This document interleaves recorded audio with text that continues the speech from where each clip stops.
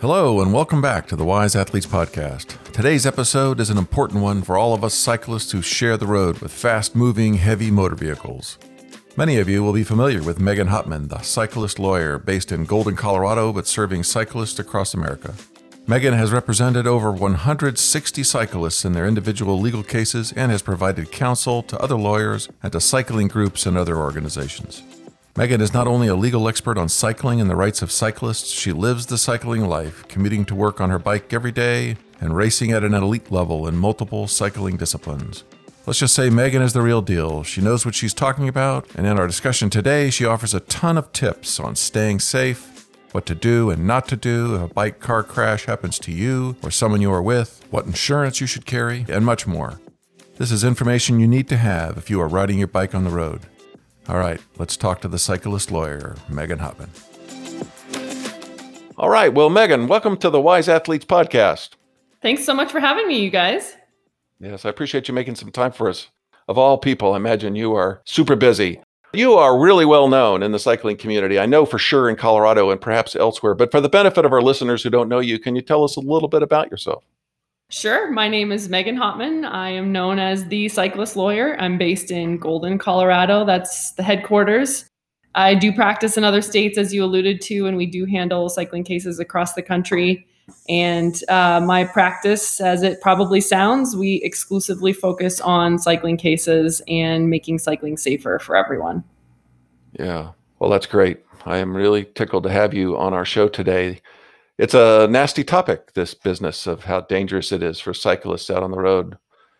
You've been in the middle of it for over a decade with your own law firm helping cyclists in this area, haven't you?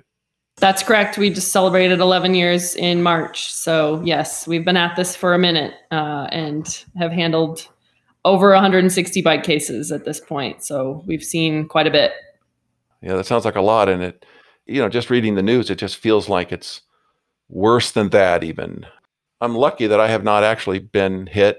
I say lucky because I've had a lot of close calls. I've been pushed off the road by a city bus one time. That's actually the only contact I've had with a vehicle, but I didn't crash or anything. But Glenn, I know, has spoken of his bad luck over the years. You've had some incidents, haven't you, Glenn? I've been hit twice, actually. Both were minor, thankfully, but I could have been easily killed by this truck. But anyway, I was lucky, and I've had a lot of close calls, of course, also. But I have to rack that up to just, racing skill and experience means you know how to get out of the way quickly. And so that's saved me many times. But I think the roads are getting less safe for cyclists. That's my feeling, at least. Yeah. What do you think, Megan? Are the roads getting safer? Is it just more hearing about it more in the news? So the national statistics, I think the best way to start answering that question is simply to tell you, and our friends at People for Bikes will corroborate this as well, is that nationally on a daily basis, there are more miles being traveled by bike than ever before. So we have more people riding and we have more distances being traveled by bicycle than ever before. And the percentage of cycling fatality and cycling cases has gone down slightly. 2009 saw about a 3% dip from the year before. And so the percentage of people riding relative to the percentage of negative interactions is actually slightly decreasing. However, as you noted, the prevalence of social media and the heightened attention being given to these things means that we are seeing more of it in our feeds and in our headlines, perhaps than ever before. And also, I think just the visibility of cycling in general, particularly in this cycling boom that we are seeing from COVID, and how cycling was one of the few things not canceled last year. We saw like a 10x increase in bike sales. As we all know, bike shops still can't get inventory. Yeah. I worked at a bike shop temporarily last year to have something to do and help out. And I have never seen such demand for bike stuff as I did. And so you also have an increased number of what I would say are less experienced riders out there on bikes who may not have really learned what the safest ways to do or really what the best routes are to travel. They're giving it a shot for the first time, which is great because during COVID, we also saw a decrease in vehicular traffic out there. So it was a really smart and safe time to start riding bikes. As an aside, when Colorado was locked down in, let's just call it April and May, those 8 weeks, for the first time ever, my law firm went 8 weeks without a single incoming call of a cyclist who'd been injured. Wow. And so to me, that was really telling that our philosophy and theory is true, is that when you put more people on bikes and you have fewer people in cars, it does become a much safer world in which to ride bikes. That's interesting. Now, since the lights have come back on and the country has started to resume pre-COVID normal, we are seeing what I would consider an elevated level of aggressiveness and recklessness on the roads. I'm reading statistics about things like substance abuse is up 400% since COVID began. There's an increase in anxiety, depression, mental health issues that people are managing. And it's also in conjunction with sort of being thrust back into full speed life. And everyone's in this even bigger hurry to get where they're going. Here in Colorado, we're seeing throngs of people from other states relocating here. So we have these very rapid adjustments in traffic flow that are happening. You know, places that used to be, quote, objectively safe to ride are suddenly feeling very busy, very trafficy. So to go back to your original question, I wouldn't say that it is per se less safe to ride on the roads these days. I would just say that the dynamics and the nuances are evolving and changing in this post-COVID reality that we're living. Well, so I've got a couple of things that I'd like to touch on. In particular, I want to get to what cyclists can do to get justice if there is a problem. Glenn and I did a podcast with the It Could Be Me founder, Great. Trini Willerton, and she talked about the struggle that she had with the person who had injured her. Right. And I think that that's really quite common when you read the articles, that the police often give the driver the benefit of the doubt. So anyway, I'd like to get your thoughts on that. I'd also like to, just kind of get your general thoughts on what seem to be the danger situations. Like if we were talking about shark attacks on the beach, it would be, don't go swimming when you've got a cut on your leg, or, there would be some advice on things to avoid. And then the last thing I'd like to touch on, and then I'll let you get into it, is cyclists have rights, but they also have obligations.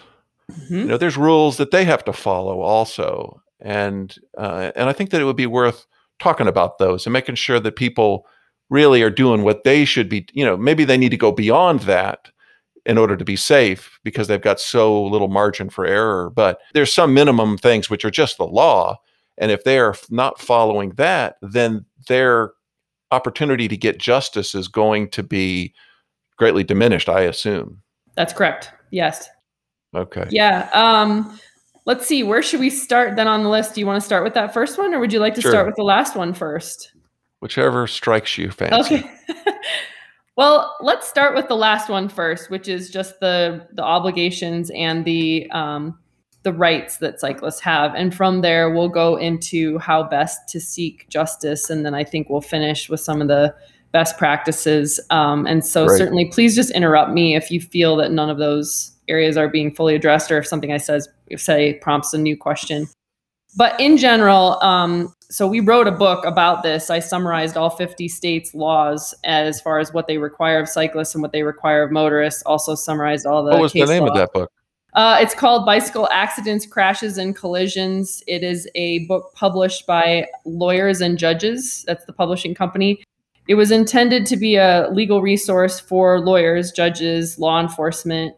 But it also is certainly written for bike advocates and cyclists in mind. You can get it on Amazon. It's a hardcover. It's legal, so I wouldn't call it scintillating reading by any stretch. But I learned a lot through that process. And so the biggest takeaway is that in all 50 states, the law does say that cyclists have all the same rights and all the same obligations as the operator of a motor vehicle. Okay. So if your listeners hear nothing else, it is that cyclists are not a second-class road user group. They do not have a subset or additional layer of obligations beyond what they would do if they were driving their car. At the same time, they do have the same obligations. So some of the major, most obvious ones are, and for most of us who ride bikes, we do also drive cars. So I think it's also important to draw that correlation that we don't I don't know why some cyclists choose not to follow the rules when they ride their bike, and yet they're very obedient motor vehicle operators. I haven't yet closed that psychology gap. I'm certainly open to suggestions on why that is. Perhaps the anonymity of thinking you can get away with it on a bike. I'm not sure. Well, maybe they've been riding a bike since they were 7 and they didn't know what the driving rules were. Maybe. But so things like when we drive our car, we have to have lights on the front and back of our car when it's dark from sunset to sunrise. Same thing applies to us on our bikes. We have to have a white light on the front, a red light on the back. We also have to be reflective to the sides. Basically from sunset through sunrise or anytime visibility isn't clear, that should be obvious that cars can't avoid us if they can't see us. Yeah. Something that many riders are adopting for themselves is to run the daytime lights on the bike just to increase their odds of being seen. I want to just be perfectly clear, because these podcasts may eventually at some point try to be used against me in a case. I want to be completely clear that the law does not require cyclists to use daytime lights. That is at the rider's option. Okay. Another example of something we have to do when we're in our car is use turn signals. We have to let other road users know what the heck we're doing, because we all can't stand having to try and read someone's mind. If someone in a car suddenly flips a right-hand turn with no blinker, most of us behind them get kind of ticked off about that. Similarly, on our bikes, we do have to signal our intention to turn. It's got to be about 100 feet out. The law does say that in order to safely operate your bicycle, you can put your hand back on your handlebars to complete the turn. So you basically signal your turn and then you put your hands back on your bike. It all goes back to that same thing of we don't want to ask other road users to have to read our mind. They are not omnipotent. We don't want to put people in places where they're having to guess what we're doing. We don't want to seem unpredictable.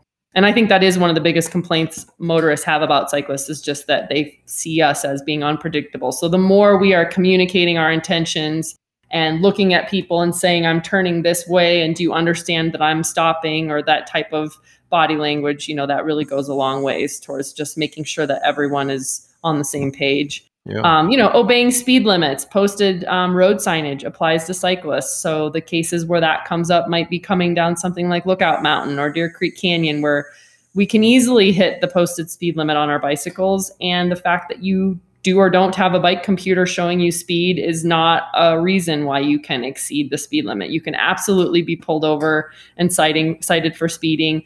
The biggest difference between a legal infraction on your bike versus in your car is that you cannot be docked any driving points for a bike-related violation. But the fines and everything else are the same. Okay. And the reason for that is that you don't have to have a driver's license to operate a bicycle, so they cannot deduct driving points when you're on your bike. A lot of those things that are very common, one of the big sort of tension areas right now is that cyclists do have to obey stop signs and stoplights. And there was a new law passed in Colorado a couple years ago called the Stop is Yield Law. And what it means is that cyclists may treat a stop sign as a yield sign and a red light as a stop sign. And the issue with that law as it presently stands is that the legislature passed recommended language for each city or municipality to adopt, but it is not a statewide law. And unfortunately, many cyclists misunderstood that and thought, oh, I'm now permitted to run the stop sign or to run the stoplight because of that law. The reality is that there are only a certain number of jurisdictions that have adopted it, like Summit County, Aspen, Dillon, Breckenridge. The city of Thornton recently adopted it. But pretty much the state as a whole for cyclists, we have to obey stop signs and stoplights the same as we do when we're in our cars. And as you can imagine, that is one of the biggest areas of motorist and law enforcement consternation, is that cyclists, you always hear the refrain of, sure, we'll follow the rules around cyclists when they follow the rules of the road and they don't, and they stop acting like they own the place. Right. So it is incumbent upon us as cyclists to make sure that our etiquette and behavior is lawful, just as we're asking our road users around us to be lawful.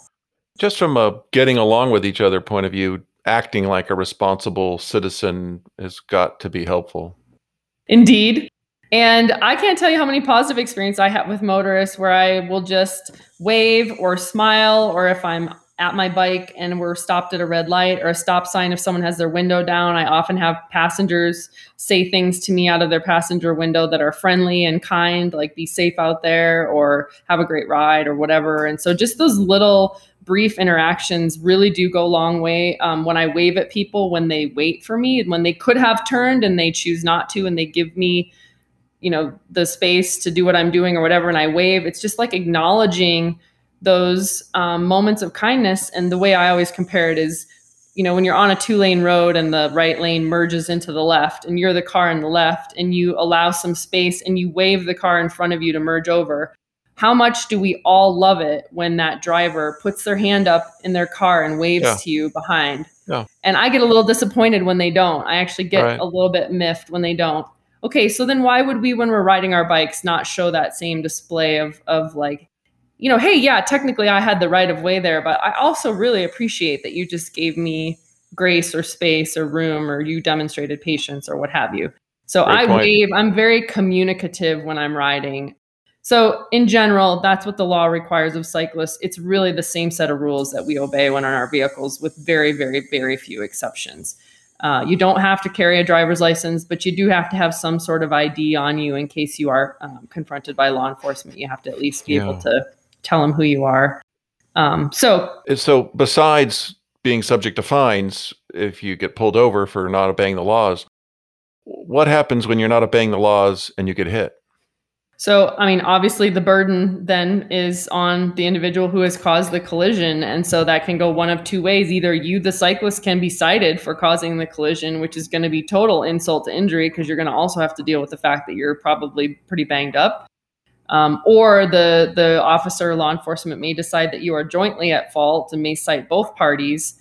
But the reality of how that pans out is that the insurance company of the driver is going to tell you to go pound sand, because if you're at fault, if you have a clear law violation, there's no recovery for you. And in fact, you may be picking up the bill for the damage to the vehicle that you caused with your illegal conduct if that actually occurs. So yeah, it is a thing that cyclists can both be cited and be the injured party if their conduct contributed. And it's the same as if they were investigating a car-on-car collision. If one car didn't have their lights on and they get struck by another car who didn't see them, the failure to have the lights on is a contributing factor. Same thing with cyclists, failure to signal, all kinds of things. It goes both ways.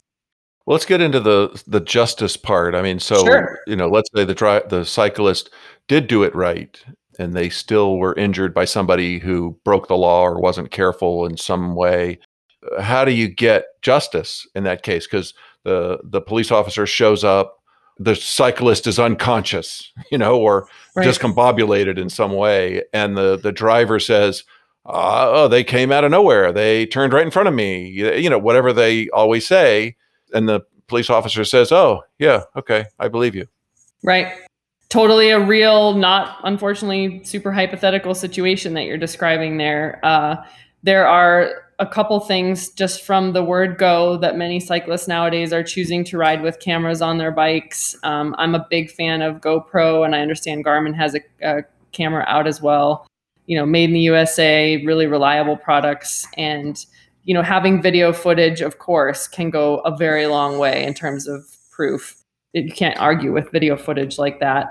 Sometimes you will have dash cam that other motorists happen to be running in their vehicles. We've had that come up more often than you can imagine, where another person who happens to have dash cam in their car catches the whole collision. So that's an interesting thing.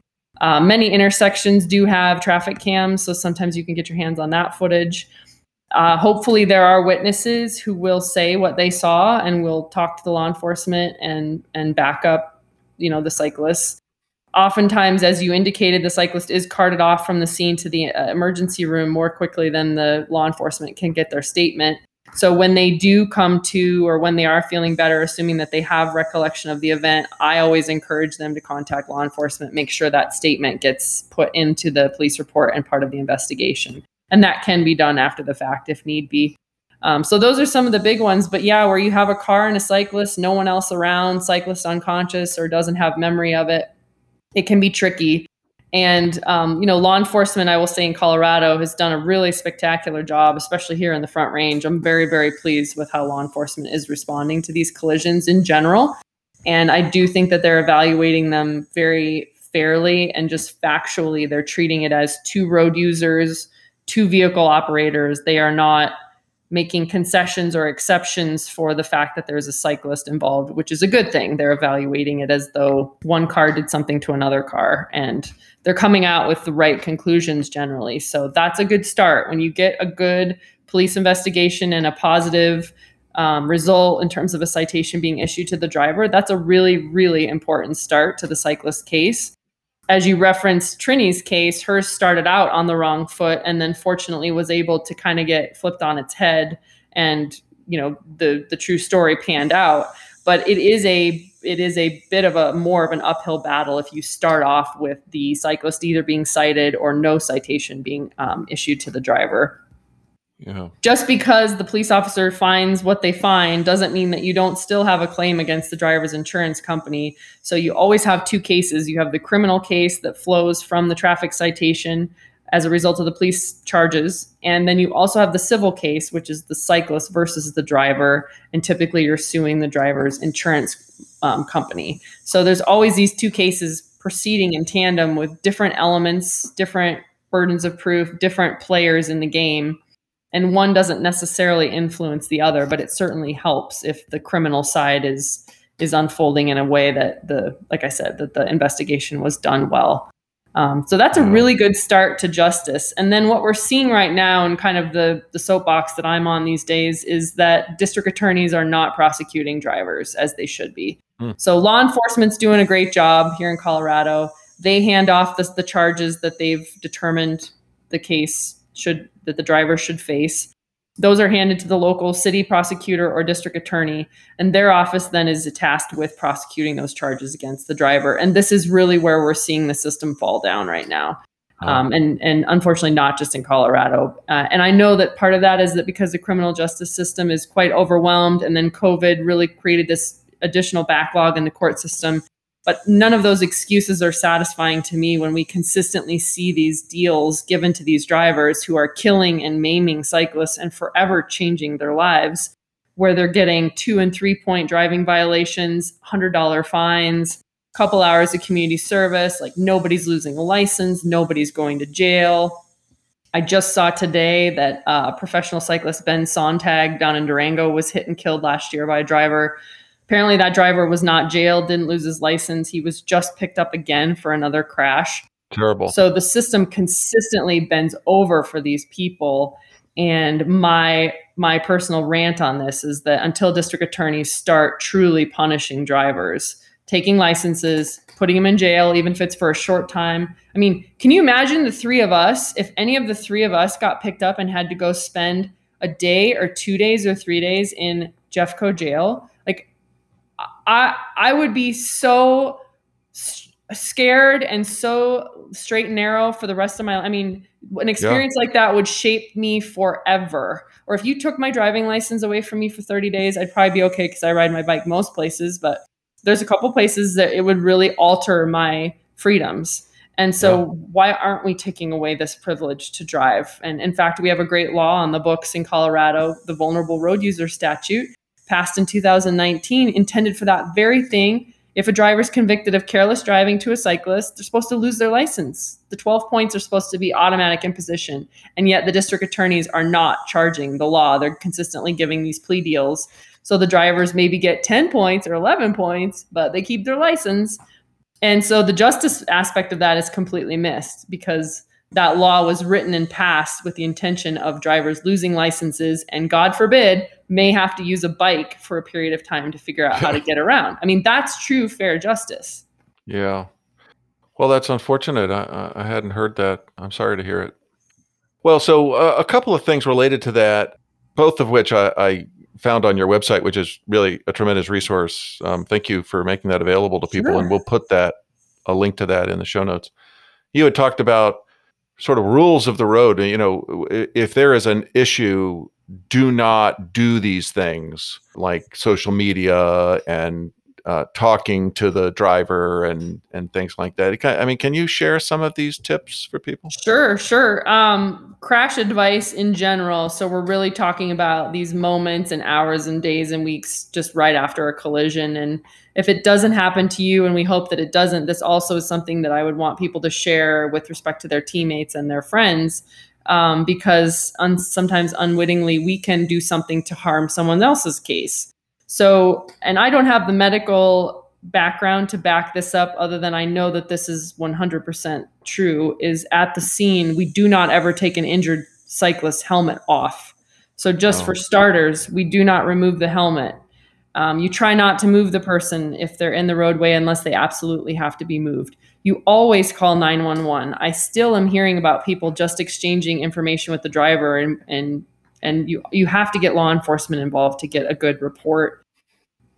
In very few occasions should the ambulance ride be waived. I mean, very rarely is a cyclist actually okay. I've talked to people who have ridden home completely concussed, had no idea how they got home, had no recollection of the ride. I've had cyclists with fractured pelvises. I mean, bad injuries that passed on the ambulance ride. Yeah, I've heard these stories too. Yeah, we all have, right? Like adrenaline kicks in.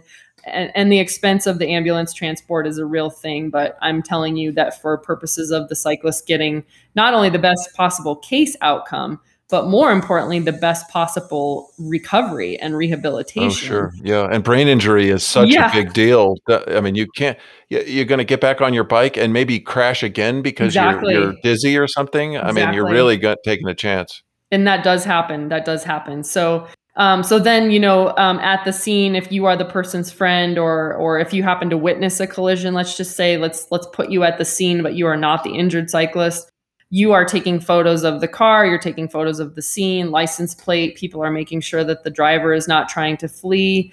That scene will never look that way ever again. And sometimes the police can't even get there before things and people are moved and bikes are moved and stuff like that. So, try to document everything as much as you can. If you just happen to be a bystander, a good Samaritan, trying to get names of witnesses, that type of stuff. It's really, really important because once it's gone, it's gone.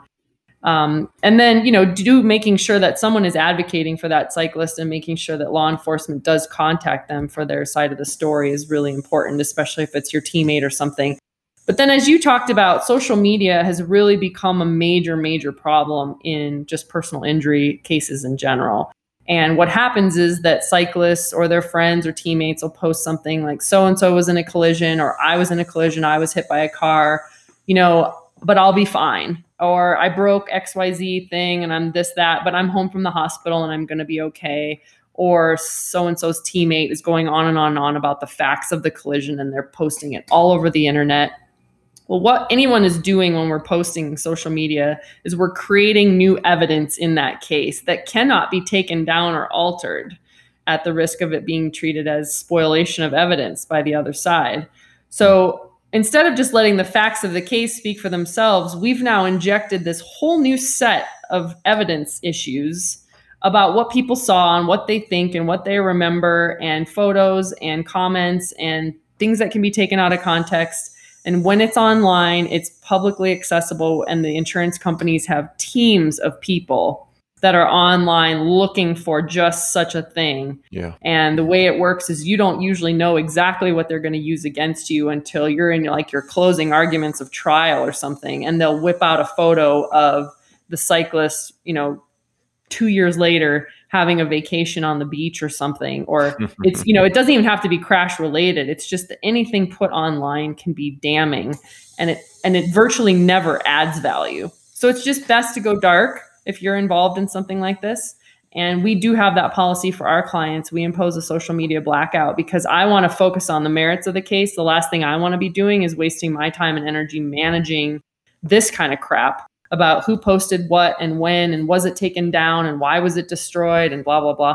Yeah. You can research the ways that social media have ruined people's cases. Very deserving victims who have made seemingly innocuous posts and have had to actually give their settlement money back, or have then been sued themselves, or it's crazy. And we all know that juries go online even though they're not supposed to, and do their own research. And so anything you put on the internet is a potential landmine. That's a big one.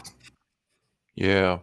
The other thing that I saw on your website, and I don't know whether you're legally able to speak to it, but if you are, please, what insurance, if you're a cyclist, what insurance should you have for on your vehicles, which will help you on your bike? That's a great question. I absolutely can speak on it. And in fact, I just posted that on Instagram today. So your question is Awesome. very timely. I thought you were going to ask me which company, which I can't really say, even though I have some very specific opinions.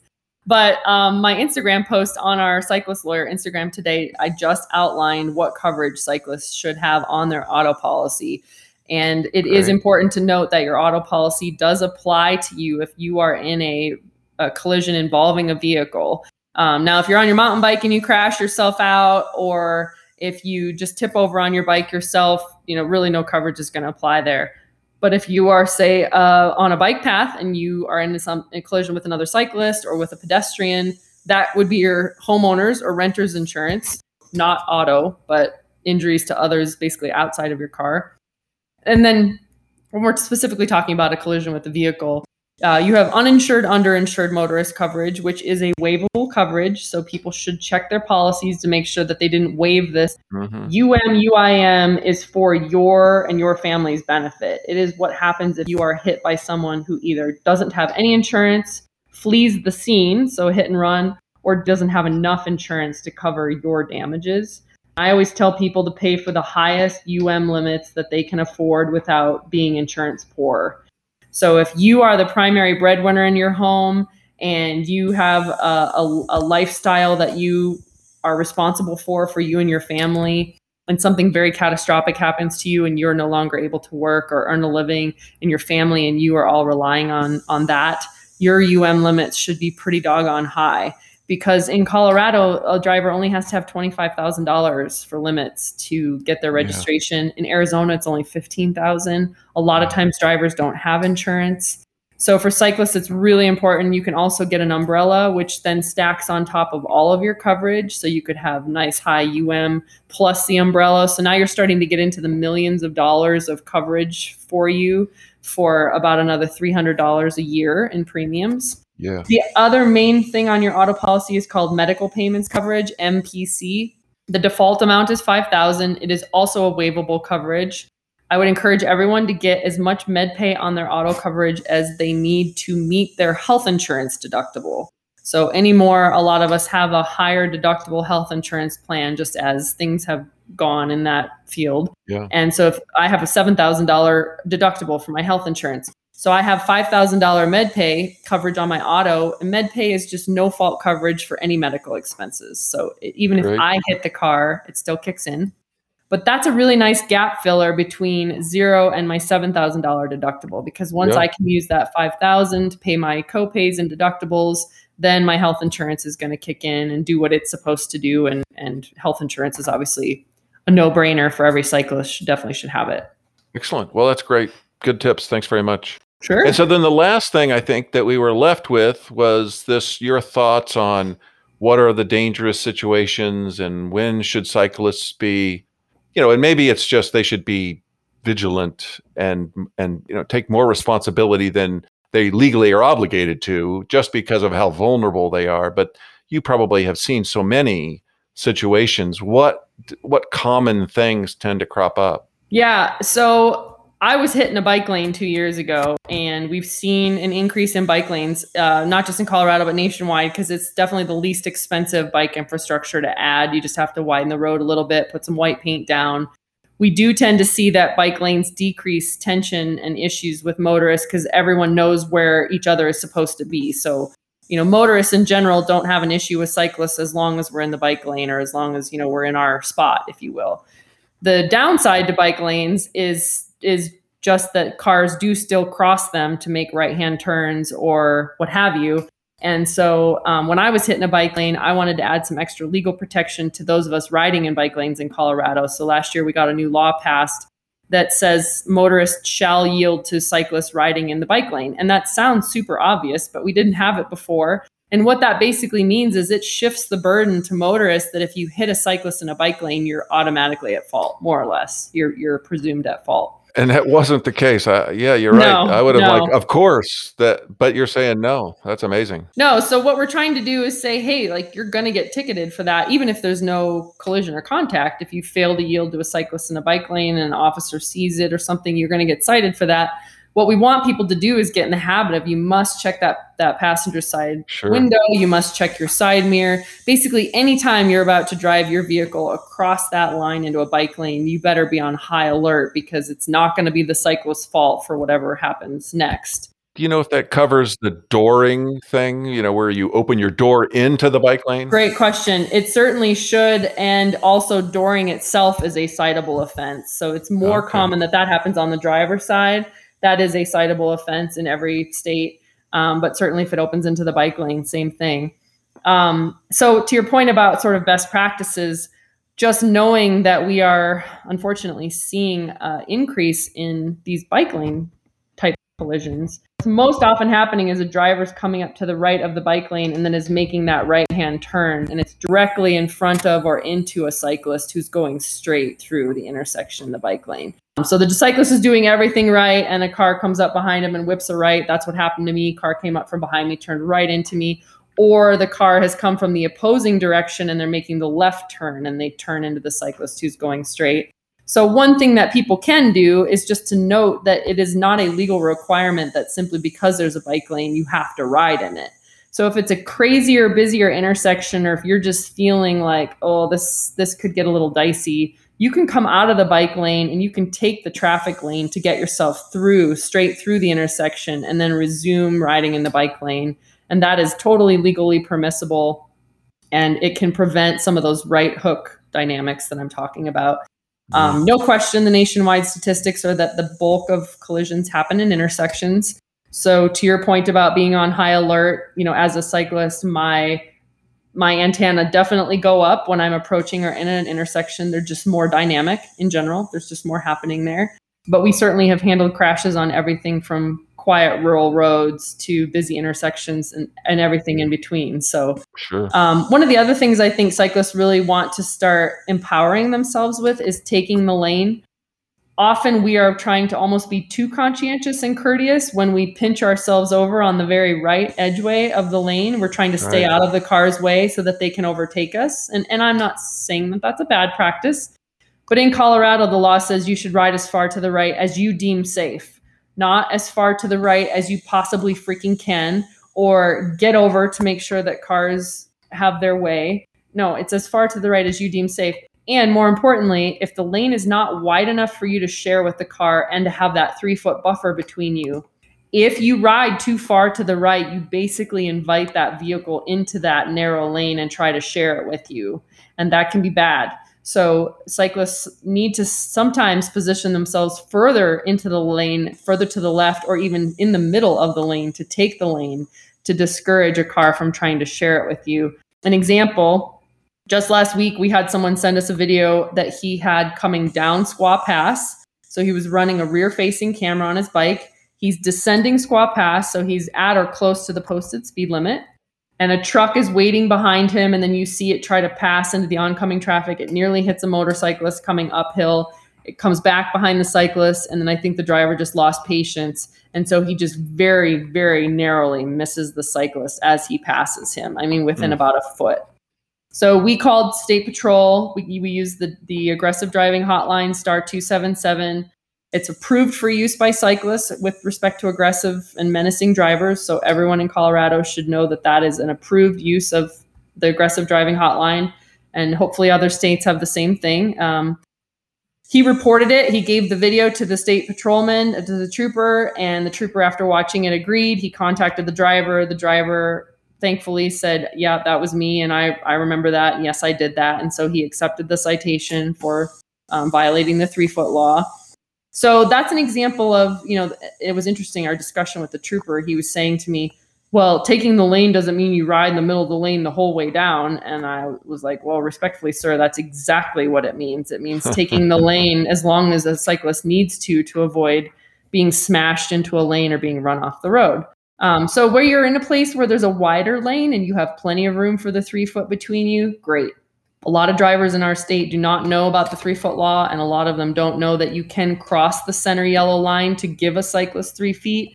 So they feel kind of stuck between the yellow line and the cyclist, and then they start getting So frustrated. even if it's a no pass, You can cross that center yellow. okay, As long as it's safe of oncoming traffic, as long as it's safe. So okay, but giving the 3 feet is mandatory. It is not optional. It's not just when you feel like it or just on the quiet country roads. It's every single time overtaking a cyclist must give them 3 feet. And New Jersey just got a 3-foot law or safe passing law posted. It's a thing in about 2/3 of our state. So it's pretty normal. great. So other best practices I would say around just group rides can be one of the biggest areas of motorist and citizen complaint and law enforcement complaint. I decide to only do group rides where there's maybe 6 or 8 tops of us, and where I'm with riders that I am very confident we can ride very close 2x2, or we can single up quite quickly, where I'm with people that I know we are not sort of scattered all over the road. That if I were a motorist behind my group, I would feel confident and I would feel safe passing my group. So, be selective with whom you ride, and also be very conscious about your group ride and how it is unfolding.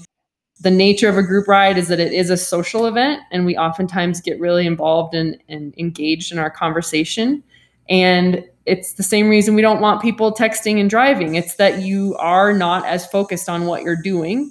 So group rides are totally legal, and you can be 2 abreast. That's totally legal. I would just say to cyclists, give yourselves the best chances of having a safe ride by just really staying focused on what you're doing, and save the extensive chatting and socializing for when you're stopping for coffee and stuff like that. Right. And maybe police each other, remind each other if Totally. somebody's not paying attention. Yes. I definitely agree with your comment about policing ourselves, policing one another, and really holding our cycling community accountable. Because when 1 or 2 of our cycling community behaves badly, it really can and does reflect poorly on all of us. And I do hear that refrain from motorists online in the comments, and legislators and law enforcement, that when I see cyclists acting like they own the rules or flagrantly breaking the law, it makes me think that all cyclists act that way, and I really start to just assume and treat you like that, as a group. Which is interesting, because we don't do that with motorists. We all know people who don't drive well, or we all see motorists do bad things, and yet we don't lump that into one giant, all motorists are terrible. But people definitely do that with cyclists. And I posted earlier this week the sign that's at the base of Squaw. So in the context of this case I was just telling you about with the truck passing, I posted the photo at the base of Squaw Pass that says minimum of 3 feet to pass cyclists, and cyclists may take the lane, I think is what the sign says. I posted that on my Facebook account. I don't know what happened, but we've had over 20,000 interactions with that post. And some of the commentary got so vitriolic and angry, and this group of sort of anti-cycling folks chimed in, and the tone of it consistently is, we'll follow the rules for you when you all decide to start following the rules. I see cyclists blow stop signs and stoplights all the time. I nearly got hit when I was walking last week by a cyclist who ran a stop sign. It's that kind of narrative. And I'm sure that some of those things are true. And so I just would say it's up to all of us to really ride cleanly the same way that we would in our cars. And it brings me back to that original point. Why do people behave more poorly on their bikes than they do in their cars? And I do think it's because they perhaps perceive that they are anonymous or incapable of being reported because you don't have a license plate or something on your bike. I'm not exactly sure. But anyway, we all need to be lawful on our bikes. It really is important. It really does matter. When you were talking about how the people were saying they were using the bad behavior of the cyclist as an excuse for bad behavior of the driver, that's right. Of course, is the wrong thinking, that the driver should be cited and the cyclist should be cited, when they're breaking the rules. Totally agree. The laws in particular, and they would certainly be held responsible. If the cyclist had hit the pedestrian, then they would be responsible. If there was financial damage, they would be responsible for it. And that has been the tone of my work with law enforcement. I've had this amazing opportunity, and we started this back in 2013, where I've now educated almost every single law enforcement office along the Front Range, basically from Fort Collins all the way through the Springs. So they bring me in to do their in-service trainings and some of their sort of cycling law updates. I just recently worked with Fort Collins police, teaching them about some of these new laws that have since passed. And that's exactly the message that I'm saying to them too, is look, when you see cyclists doing bad things, please issue the citations. Even if it's just a warning, even if it's just an educational stop, we are not out here ranting that you only ever ticket motorists and that cyclists are always 100% in the right. I know that that is not the case. I am objective enough to understand that is not the case. So yeah, we definitely want cyclists to understand that they have to follow the rules and they too can be cited for failing to do so. All right. Well, so as a wrap up, you said essentially intersections is where most of the danger is, and cyclists should be aggressive in using their rights to take the lane in order to try to be as visible as they can. And I suppose they should try to wear bright clothes, and I often will sit up in my seat so that I'm a bigger person on my bicycle, so that I'm more visible as well. And I don't know whether there was any other situations that you wanted to highlight. In the context of the death cases that we've handled, and as everyone is well aware, Gwen Inglis, dear friend, was just hit and killed in May. Right. Doing everything right, riding in a really wide bike lane, 10 o'clock on a Sunday morning. I mean, 0% fault to her for anything.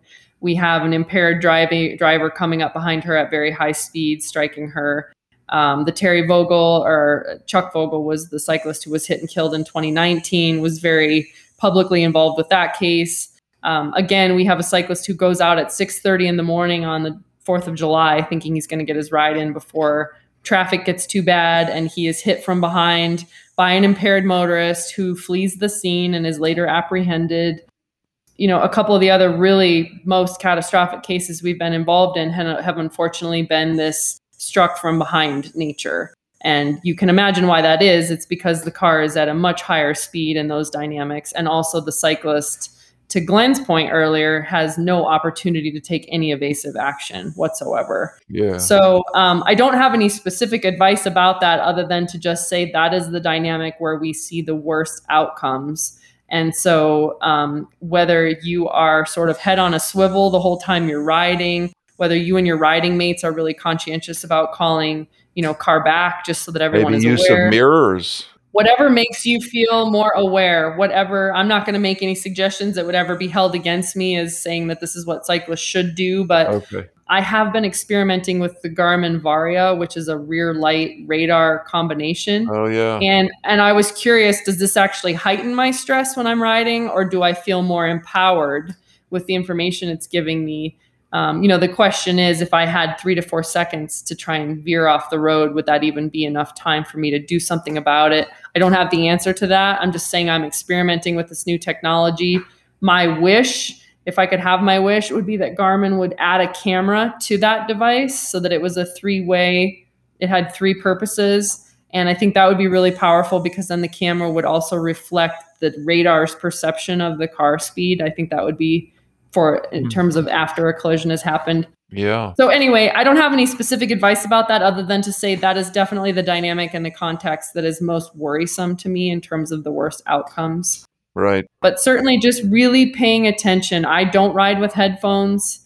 I am 100% alert when I'm riding. When I'm riding with other people, conversation is at a pretty low minimum. When we're riding, we are focused on the task at hand, and then we save our socializing for when we're stopped, and just really being cautious about the routes that we choose. And, we're making the best choices that we can, even though oftentimes, like you said earlier, many of these things are out of our control. So just doing what you think will make you safest is important. Yeah. Well, that sounds like good advice. Let me ask you about the headphones. Is it legal for a cyclist to wear headphones while they're riding their bike on the road? Great question. And I should have talked about this earlier when we talked about the obligations. So the law in Colorado basically says the operator of a motor vehicle cannot have earbuds in both ears. So if you're driving a car, you cannot have both of your ears obstructed. And that's for good reason. You need to be able to hear everything around you. Right. And so essentially it permits you to have one in and one out. So if I interpret that strictly to also apply to cyclists, then I would say same concept. the question now has arisen, well, what about these new headphones that are bone conduction headphones? Right. So they're not actually in your earpiece, in your earbud. So supposedly you can hear ambient noise around you. I've not worn them, so I don't know. But again, I would just be cautious about the distraction piece of that. Sure. And there's some question about what's legal. I mean, if it's on both ears, I guess, right? Right. Exactly. Okay. So, just really treat your job, your bike ride as a specific focus, even if you are out doing intervals or whatever if you're running errands. I do a lot of commuting by bike, whatever you're doing, I would like you to focus on your bike ride the same way that you focus, when you're driving your car. And on that note, I'll just close and say, we cyclists are really ranting and raving about all these distracted drivers and people on their phones. And so I mean, no question, that's a huge contributing part of these collisions that we're seeing is people just simply aren't watching the road. So it is really incumbent upon those of us who ride bikes, when we are either on our bike or especially in our car, we need to not be driving distracted. We cannot sit here on our little, soapbox and ask the rest of the world to behave such a way while we ourselves are not holding ourselves to the same standard. So let us be the ones who set that example, put the phone in the back seat, and don't touch it while you're driving. Awesome. Megan, that was really helpful. Thank you very much. Cool. I appreciate your time. My pleasure. Glenn, did you have anything you wanted to add? I'm just so thankful for you that you're out there, because I mean, who knows? Maybe one of us might need your services someday. I hope that's not true, but I hope you don't either. Yeah, I mean, it's like I've had so many close calls over the years that I can't wait till I go to a place where there's bike trails everywhere. So I'm getting to the point now where I ride the bike trails almost exclusively because I'm tired of riding the roads and dealing with traffic the way it is. So. And on that note, let me also just say, bike advocacy is up to all of us. So there are people who are paid to be advocates. Bicycle Colorado does a tremendous job, and that's a nonprofit that specifically does that. Bike Fort Collins, another great advocacy group. I live here in Jeffco and Golden, so I take part in the Bike Jeffco meetings almost monthly. I highly recommend people do that. Golden right now is redoing some of its bigger intersections. They're seeking input from cyclists. There's always some opportunity to bite off some small piece of bike advocacy. And so if you are out on a bike, on the roads or trails, availing yourselves of those opportunities, we really do make a call to action that we want everyone to find the part of bike advocacy that turns you on the most and get involved in that, because it's so important that it's not just the same few people doing it. I see the burnout in bike advocacy, and it's really important to me that that all of us bear some of that and do our part. Yeah. Mm-hmm. And it's going to take a long time for it to get to where it's perfect. So we all have to push it ahead a millimeter at a time. And one of the biggest things I've learned in just the last few years, especially as I've worked more in the legislative side of things and getting laws passed and then really pushing these district attorneys on things, is that our elected officials really do notice when constituents make noise about stuff. Our elected legislators notice when their constituents weigh in on things, and our elected district attorney is a position that the popular vote determines, and our judges are also retained by popular vote. Yeah. And so cyclists, we also need to be aware of those things and utilizing our votes to get people in or out that support our cause, and also weighing in. When we put out a call to action and we say, hey, we need everyone to contact your legislator about this bill, it takes 2 seconds. Most of the time, People for Bikes and Bicycle Colorado have those emails teed up to auto send. All you have to do is plug in your name. And we all look at those things in our inbox and we were like, oh, somebody else will do it. I don't have time. And I can't tell you how important it is for the critical mass, like for the numbers to be big for those things to happen for us. So we all need to weigh in on those things. Democracy at work, right? Amen. Awesome. Well, Megan, thank you very much again. You bet. I'm going to put some contact info for you. Okay. And I'm going to put some links to parts of your website in the show notes, because there's really some great information there and people will benefit from looking at it. Great. Thanks so much for the opportunity. Right. Sure thing. You all have a great day. Thank you so much for listening in to my discussion about road cycling safety with Megan Hottman, the cyclist lawyer. And thanks to Megan for taking some time to help us out. You can find more information about Megan in the show notes. And if you head over to wiseathletes.com, you can send us a question to address on the podcast, see all of our episodes, subscribe to our podcast, and you can sign up for our newsletter. If you're on social media and enjoyed this episode, please post about it. That would be a great help. Thanks again.